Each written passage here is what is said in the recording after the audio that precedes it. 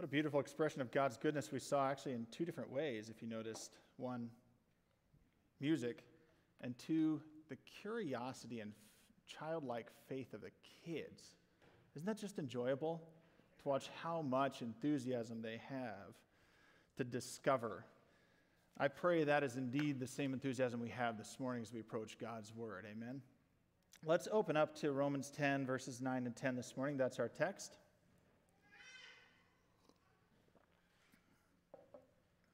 We went over Romans 9 last week. We're going over Romans 10 this week. They go together, so we're reading them together. If you declare with your mouth Jesus is Lord and believe in your heart that God raised him from the dead, you will be saved. For it is with your heart that you believe and are justified, and it is with your mouth that you profess your faith and are saved. This is the word of the Lord. What we said last week is what we're going to say this week. To declare Jesus is Lord is to live as if Jesus is in charge. It's rather that simple in at least stating it that way. To declare Jesus is Lord is to live as if Jesus is in charge. Just to recap just a couple points that are useful for us from last week as we enter into this week. We talked about the idea of Jesus as Lord, and we said that that is power plus authority. Those two things put together. So Jesus has the power to do what he wants to do. I mean, if God wills it, God's going to do it. That's the long and short of it. But also the authority. He has the right to do it. So he has power plus authority, and being Lord implies ownership. Psalm 24, for instance, tells us the earth is the Lord's and everything in it. Psalm 50 is one that we reference a lot. The Lord is the owner of cattle on 1,000 hills, and even further down, I love how it says, he says, I already own everything. If I were hungry, I wouldn't ask you for it because I don't need anything. God doesn't need us. God created us and desires to be in a relationship with us. But, and we underscored this last week but didn't stress it last week, the idea of Jesus as Lord also brings with it the idea that Jesus is God in a human body. He's the creator. We discover that in Scripture. But he's also the redeemer of creation when it's broken. Then we also said, if you declare with your mouth Jesus is Lord, believe in your heart God raised him from the dead, you will be saved. The idea of being saved, that salvation, we pointed out 4 things that implies or that brings with it. Obviously the list is longer, but these are 4 key points. That if Jesus is Lord, then we are being made into a new creation through him. Not just old parts put together, but something new from the inside out. That our relationships begin to be restored first this way with God, then with other people who follow Jesus, and then we work on the ones outside from there. That we have renewed purpose. Because under the curse of sin, our purpose is ourselves ultimately. But when it's renewed and we're being made into the new creation, we're put back to what we were designed to be, people who glorify and worship the God of the universe and are in close communion and relationship with him. That's what's happening. We have a new purpose to then bring God's kingdom in with him, to be co-laborers in that task. And finally, there's the physical, the redeemed body, the physical expectation that in the end, that which is broken even physically within us gets put to right in the end through Jesus Christ. You can read 1 Corinthians 15 for a great, complicated but useful treatment of that. With your mouth, you profess and are saved. That's really what we covered last week, and that covers the second part of verse 10 as well, that with your mouth you profess and are saved. This week we're talking about belief, though. So with your heart that you believe and are justified. That's where we're going this week. And so I want to talk about the heart and the justified, and then we'll spend a lot of time on belief, but let's just set up belief right now. We could use belief, faith, and conviction all as interchangeable words. They simply mean reliance or trust. That's all they mean. We can have reliance or trust on a thing. If you're in a small group, even think now of what things you rely on and trust. That's where the first question starts this week in the small group questions. But already today, you've shown reliance and trust on a whole bunch of things. You are currently relying on your seat to hold you, right? You walked through the door this morning relying on the fact that it would open and would not collapse on you. You drove here this morning trusting that the stoplights would change and do so appropriately. And my suspicion is maybe we have 1 or 2 people in this place who are connected with First Covenant who know the people that set up the timing of the stoplights, but most of us don't. We trust that they're going to work even without knowing them. That goes to the children's sermon. We never met them, but we trust that. Belief is fairly straightforward, in my opinion, unless you're too smart for your own good. And then it gets real complicated. We exhibit it all the time, but when we try and overthink it and try and take it on our own, that sometimes we get into trouble.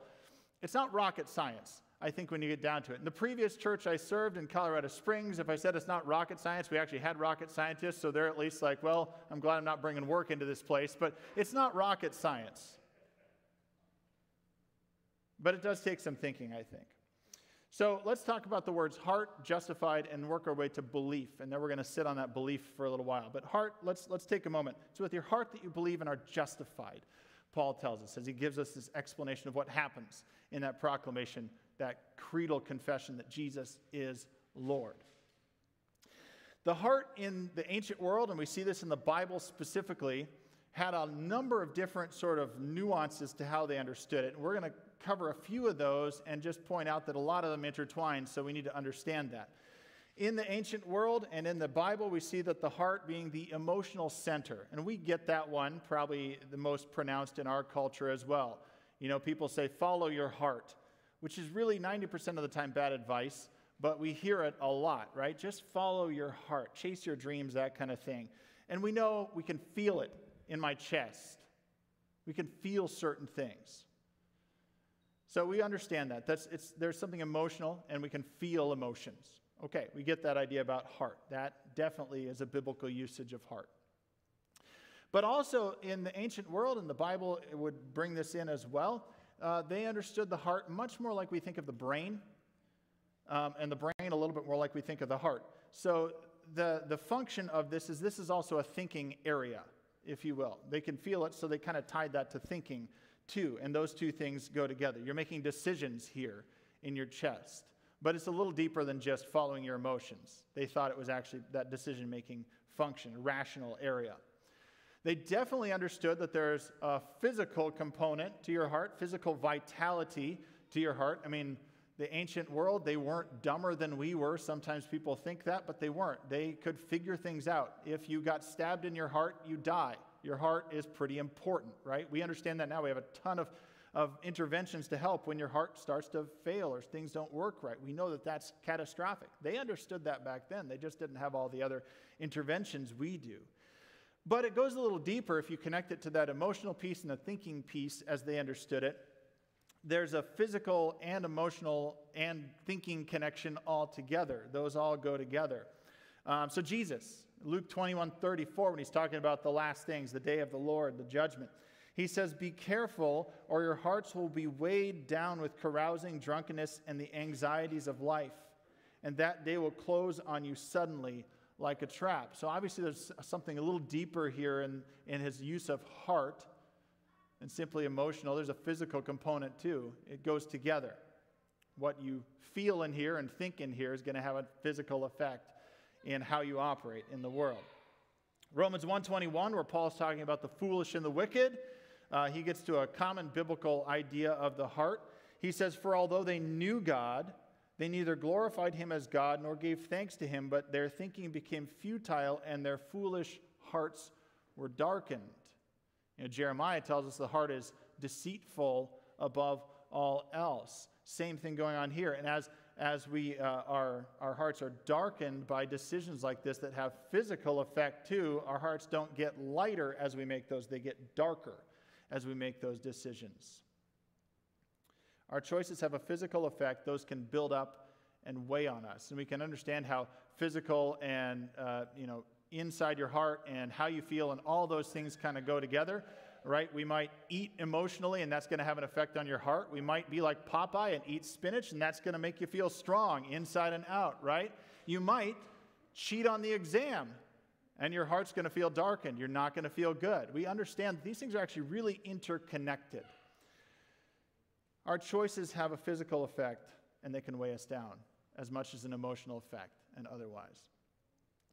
And I think it's really important to understand that, because I actually think they get that in the biblical world sometimes a little more than we give credit in our world. We've gone through this sort of, if you look at the last 300 years of philosophy, I won't spend long on it, but just to say we've gone through modernism, where everything had to have a rational basis and don't bring emotion into it whatsoever. And then we went through postmodernism, where we're like, what is truth? Are the words I'm even using true? Blah, blah, blah. And now we're trying to redefine truth. We're in that phase. But in that, we've kind of never given up on this idea of trying to separate out your emotional life and your spiritual life and your physical life, right? And your mental life.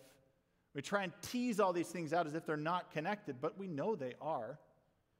Right? You don't have to look much beyond, let's say, the effects of the sexual revolution, for instance, to recognize that what you do physically has more than just a physical effect. People continue to try that certain things are just physical, but they're not. We know that these things are connected, and I think they get that. Paul's getting at that here. One other thing that we want to add to this picture of this interconnectedness, like the heart is really yourself in so many ways. You make decisions that affects everything about you. But an interesting point to bring up, it's the seat of the will in ancient understanding. Your willpower is here to do or not do something, to see it through, even when it takes great resolve. Acts 11:23, Barnabas is talking to a group, and it says, when he arrived, he saw what the grace of God had done. He was glad and encouraged them to remain true to the Lord with all their hearts. Your whole self, put your willpower into it and stay in it. And while it doesn't get biblical usage, one area of heart that I think is included in the will, it's not overtly there. In the ancient world, the courage was included in the understanding of the heart. And I definitely think that's in the willpower component of the heart. So you can see that the way that the heart is referenced, and I think Paul's getting at a composite picture of this and saying the heart, it's your whole self with your willpower. It's going to affect everything about you, inside and out. If you believe in your heart that Jesus is Lord, it's got to be all of you that believes that, not just some component of you. You'll be justified if you confess that, if you believe. It's with your heart that you believe and are justified. The call of Scripture from Old to New Testament, one of the most important components that gets brought up in Leviticus, and then pretty much all of 1 Peter is about it, is be holy because I am holy, God says. Which, of course, is an impossible task because we're not God. Be holy because I am holy, it says. The idea of being justified, in this case, righteous is the alternate word that could be used there. It's like when you walk through your house, if a picture is tilted a little bit, and you go up to that picture and put it back to right, that's to justify it. You're putting it back to right. You're not doing that to everything else. You're not taking all the pictures that might be of different sizes and making them all the same level or whatever. That'd be fairness. This is justifying. It's wrong. I put it right. That's what God is doing with us. And when it comes to holiness in us, a biblical picture of this in the Gospels is Zacchaeus. When he comes to the Lord and he says, I've been cheating people, stealing their money. I'm going to make it right. I'm going to give back what I've taken. That's justice. To justify. Now, he goes further and says, some cases I'm going to give back twice as much. That goes beyond the idea of justice. Perfectly fine, but that's not the definition of justice. It's to put it right. What it was supposed to be, it is again. We're supposed to be holy because God is holy. We can't do that without Jesus. The confession that Jesus is Lord is what begins that process to put us right with God. So what we must do to be godly when we make that confession is being done in us by the power of God. We can't do it ourselves. That's salvation, to be put right with God. And that puts us to the point of belief. And here, I'm going to give us three different sort of senses or levels of belief, and they're kind of stair steps. One builds off the other. And I'm not going to claim credit for coming up with the words here and the development of this. It's, pretty much through Christian history, this is how we've understood it. But the late covenant pastor Donald Frisk, in his marvelous book on covenant beliefs, if you're interested in good theology, I hope you are, and if you're interested in a book on it, his book from 40 years ago is just brilliant, simple. And if you want to get connected with it later, talk to me. I'll point you in the right direction. But the best part of this book is when he talks about belief, trust in God or belief. And he talks about there are sort of three levels, and we need to stair-step up these. And I think you find this in Scripture. You find people living this through Christian history. The first level is what you'd call assent to doctrine. Agreement is what that means. Agreement with, kind of stating, I agree with this thing. To declare Jesus as Lord is a creed. It's a belief statement. We're saying, I believe with all that goes with that. That's assent to doctrine. And to declare Jesus as Lord is actually to make a declaration that we have a particular world view. We believe the world was created by God. We believe that the world is broken by the power of sin. We believe that God has redeemed the world and believe that that redemption is offered to anybody who will receive it. That's a particular worldview, and we understand then how the world functions through that worldview. That's opposed to other worldviews that are out there. So assent to doctrine, we're saying I agree with that. And when we do that, the great thing about that is we're actually agreeing with, of course, Scripture. We're agreeing with maybe the creeds, Nicene Apostles' Creed, those kinds of things that are scriptural and early church ways of trying to have a shortened version, condensed version of the faith that we can all say together. We are affirming that we're a part of something that started before us, that's part of the church throughout history, both those people that came and those people that will come, and we're part of that story. Assent to doctrine is to join in with that story. And it makes, when we say that at this level of faith, we're trying to understand what it is that we believe. We may not get it fully, but we're trying to understand what we believe. The downside of this, of staying at this stair step of assent to doctrine, is that we can easily believe in the doctrine, but not be committed to the giver of the doctrine. Not actually be committed to the God of the universe and Jesus Christ himself. And so the way you actually see that lived out is you'll often see that people can be committed to the fixtures of the faith over the Savior. Now, I used to see this when I was a hospital chaplain in the western suburbs of Chicago years ago. It was an 80% Roman Catholic hospital. And this is not a commentary on Roman Catholicism, but I would see this in individual cases where I, as a young evangelical Protestant, would go into a room and be working with a family, and I'd pray with the family. But then for some of these families, that was very nice and lovely, but for some of these families, there wasn't enough ritual involved in that. And when the guy with the collar came in, God arrived, is how it felt. And the faith was actually, in some of those cases, in the collar. Anybody could have been wearing it, in the fixture, not what it pointed to. You can see that in liturgy. I'm a fan of liturgy, but you can see particularly, I see this in sort of what I call the most progressive and hyper-progressive ends of the church, where there's kind of a diminishment of Jesus, but there's still a real focus on the ritual and the liturgy, and you can kind of fill it with anything. The faith is in the ritual and the liturgy that's there. Right? We kind of have an assent to doctrine in a sense, but it sort of gets hollowed out over time when we're connected with those. We can see it sometimes in renovations in churches, and this is not related to anything we're doing here, but I've seen it in the past, where people are attached to the stuff and get lost in that attachment to the stuff that's there. Or we can see it even in the workplace, where we use faith as an excuse to not do things that's against my religion. When we use it inappropriately, sometimes that happens. Or we can see assent to doctrine when we have a private faith, which is not what Christianity is. I actually don't know of any faith that's truly private. That's not how they work. But we don't have a private faith. We have a personal faith in Jesus Christ. If we believe it, it's going to be public. It's going to be demonstrated in our action and our belief. But sometimes we can have a private faith, especially at work, don't rock anything, that kind of thing. And so that's assent to doctrine where it goes wrong, where we just live at that stair step and that's it. And we kind of can descend in the wrong direction at that point. The next level, and this is probably where a whole bunch of us live, is belief as trust in God. And we should be there. Right? We need to be at assent to doctrine, agreement. We need to be at belief as trust in God. We believe and we trust what God is up to. To quote Donald Frisk, he says, to have faith is to let God be our God with acceptance of all the consequences which follow.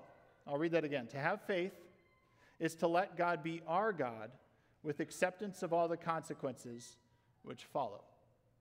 And so we can, at that level, we can believe that God is at work and trust that God is at work making us a new creation, redeeming our relationships through and through. That his resurrection power is at work in my relationship with you and yours with me, especially when things go wrong. That the new purpose that we have as builders of God's kingdom is being worked out in us, and we are taking that seriously when we trust God. And if we have this trust in God, then within our lives, this is why it's not a private faith, it's a public faith that we live, our lives are going to reflect the character of our God. That holiness is going to start to come through. What it looks like to be a citizen of the kingdom is going to be demonstrated within us. And that's a good thing. So what that means in our actual everyday actions is that when we're tempted to actually kind of live the sinful life again, to badmouth someone or have a bad attitude towards someone, or when you have the phone call and it's really a frustrating phone call and you hang up the phone, what happens next, right? Is it going to be sanctified words that come out of your mouth or something else? When we're tempted in those situations, when we're driving, whatever it might be, we're reminded of the fact that I'm redeemed. I don't live under the old self anymore. I'm a new creation. I'm being made into a new creation. I know when I have moments when my attitude's going to go down about something or I'm going to get cynical, Colossians 3 comes to mind. Since then you've been raised with Christ. Set your hearts on things above, where Christ is seated at God's right hand. We need to be elevated that way to the holiness of God, not living in the sinful life anymore. That's trust in God, and belief is trust in God, that God's working in us to redeem us, even in those difficult moments when we want to give into the sinful nature. The downside of this, and this affects me, gonna guess it affects you as well. The downside of this is that we can still think it's our effort that accomplishes the new creation work. We can easily put so much of our effort into it and kind of unintentionally kind of keep edging God out of making us a new creation while we're being made a new creation, as if we're taking credit for God's work in us. We need to work our faith out with fear and trembling, absolutely. But sometimes we're less faithful in that to God than we are to ourselves in accomplishing that task. And so we end up being doers. We want to get tasks accomplished because we can check those off on our list, but we're not very prayerful about it. We're not very reliant on the Spirit. That's the difficulty if we just live at this level. And we can kind of start to diminish the power and work of God in us. We need to continue to ascend then, different kind of ascend, in faith, level up to belief as gift of God, to be reminded of this at regular intervals. Paul actually, just before our passage here, is quoting from Deuteronomy 30, and I want to read just a couple verses from actual Deuteronomy 30. He quotes it in little bits there before. But this comes from, it's the second telling of the law. The people are going to enter the promised land. They're told you're going to have the blessings and the curses come down from Mount Ebal and Mount Gerizim over you when you enter the land, so you can remember how you're supposed to live and what happens if you don't live in holiness by the law. And Moses says this. He says, "Now what I am commanding you today is not too difficult for you or beyond your reach. It is not up in heaven so that you have to ask who will ascend into heaven to get it and proclaim it to us so we may obey it. Nor is it beyond the sea so that you have to ask who will cross the sea and get it and proclaim it to us so we may obey it. No, the word is very near you. It is in your mouth and in your heart so you may obey it." And you can also add to that then the new covenant through Jesus. Jeremiah 31 tells us the law is going to be written in your heart. So we're not going to have a question about it. If the new life is being made new in us, if we're beginning new creation, the law is being written in here. We're going to be functioning more like the redeemed because of that. And I think it's just amazing to consider. We're talking about assent to doctrine, just confessing you believe something. That we believe, we trust God. We have belief that God can and will make us a new creation. But to recognize this all as a gift of God And we are dependent on God for any of this to occur, for all of this to be there in the first place, for the mechanics of it, for the fact that it's there, any of that. It's amazing that God generously gives all you and I need to make us right and live joyfully. Isn't that amazing? God is the giver of those things. It's not by our effort that we get those. And it's easy to forget that level of belief in the process of working out our faith. It's by grace you've been saved. It's not of your own works.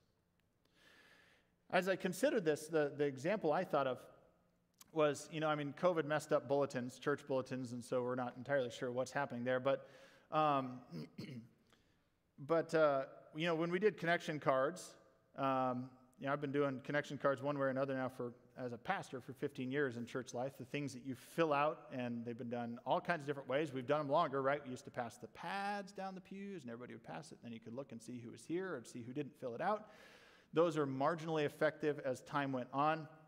And so what was found over the last 15, 20 years is what's the most effective if you want people to collect information from people is you have to get it in somebody's hand. So whether it's in the seat that they're going to sit in before they get there or they walk in and you put it in their hand, they have to have a pen or a pencil in the pew. They won't take the extra effort often to get it out of their purse. You'll lose people, or their pocket because they don't have it in their pocket. You'll lose people if you have to do one extra step along the way that requires. And what was the most fascinating thing to me in the research on this is what tripped up men for all these years from filling out a connection card when they had to write the date on the card. What's wrong with us? That's the thing that stopped them in their tracks when men had to think, what's the date? I'm done with this, right? That was all it took. And what I've discovered as a pastor is that if you want people to get involved, it's really helpful to meet people 95% of the way, so all they have to do is write their name on the line or check the box. And that's the golden standard. You want to get to that point, and people will get much more involved much more easily because they didn't have to think about all those extra details. That's good. That's great. Then we can put our effort into the work. God, through Jesus Christ, has written the date on the card for us. God, through Jesus Christ, has done everything, so we just need to make the confession, and then live in response to that. That's living by the grace of God, belief that God has given us His faith, this faith as a gift, and we're justified in that belief. It's with your mouth that you profess and are saved. We can't save ourselves. That's the whole point of the confession. We're confessing that we can't save ourselves. It's with your heart that you believe and are justified. And if just your mouth speaks it, you don't believe it. Again, going back to this idea that we tease out in our culture still, the heart, and the mind and the body and the emotions as if they're separate things. We do the same thing with belief quite often. We'll say, I believe it, but we don't act that way. Then you don't believe it, right? Your belief is proven by your action.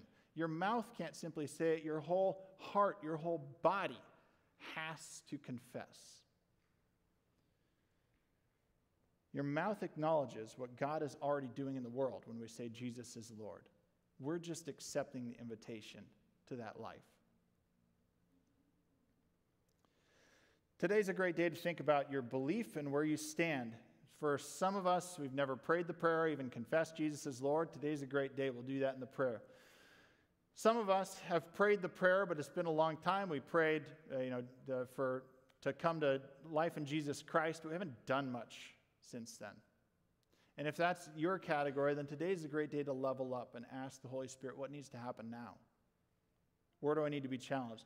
For some of us, we're living a faith where we're trying to do the effort that's really God's work to do in us. That doesn't mean there's not human agency and action that we need to be involved in.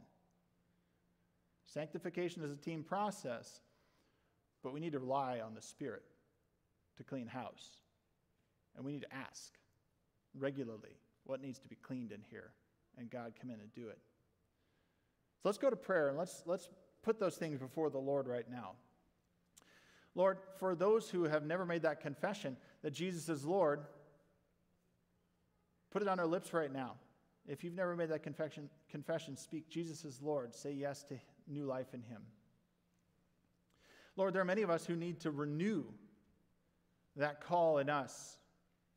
We prayed the prayer, whether it's at camp or we prayed it many years ago, But not a lot has happened in our lives. We've been trying to do it ourselves, and that's a fool's errand, Lord. We're never going to get there.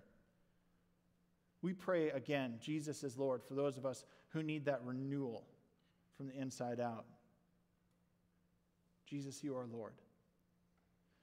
And Lord, there are many of us in the room, myself included, who try to put more effort in than we allow your Spirit to work. We need to make room for your Spirit to renovate and clean house. We need to make room for your Spirit to do things unexpected, like you did in Egypt with the Exodus. You acted in ways that were completely beyond expectations for remarkable rescue. Lord, rescue us in remarkable ways from the power of sin, death, and the devil. We confess this morning that Jesus is Lord. Pray this all in the name of your Son, Jesus, who is our Lord. Amen.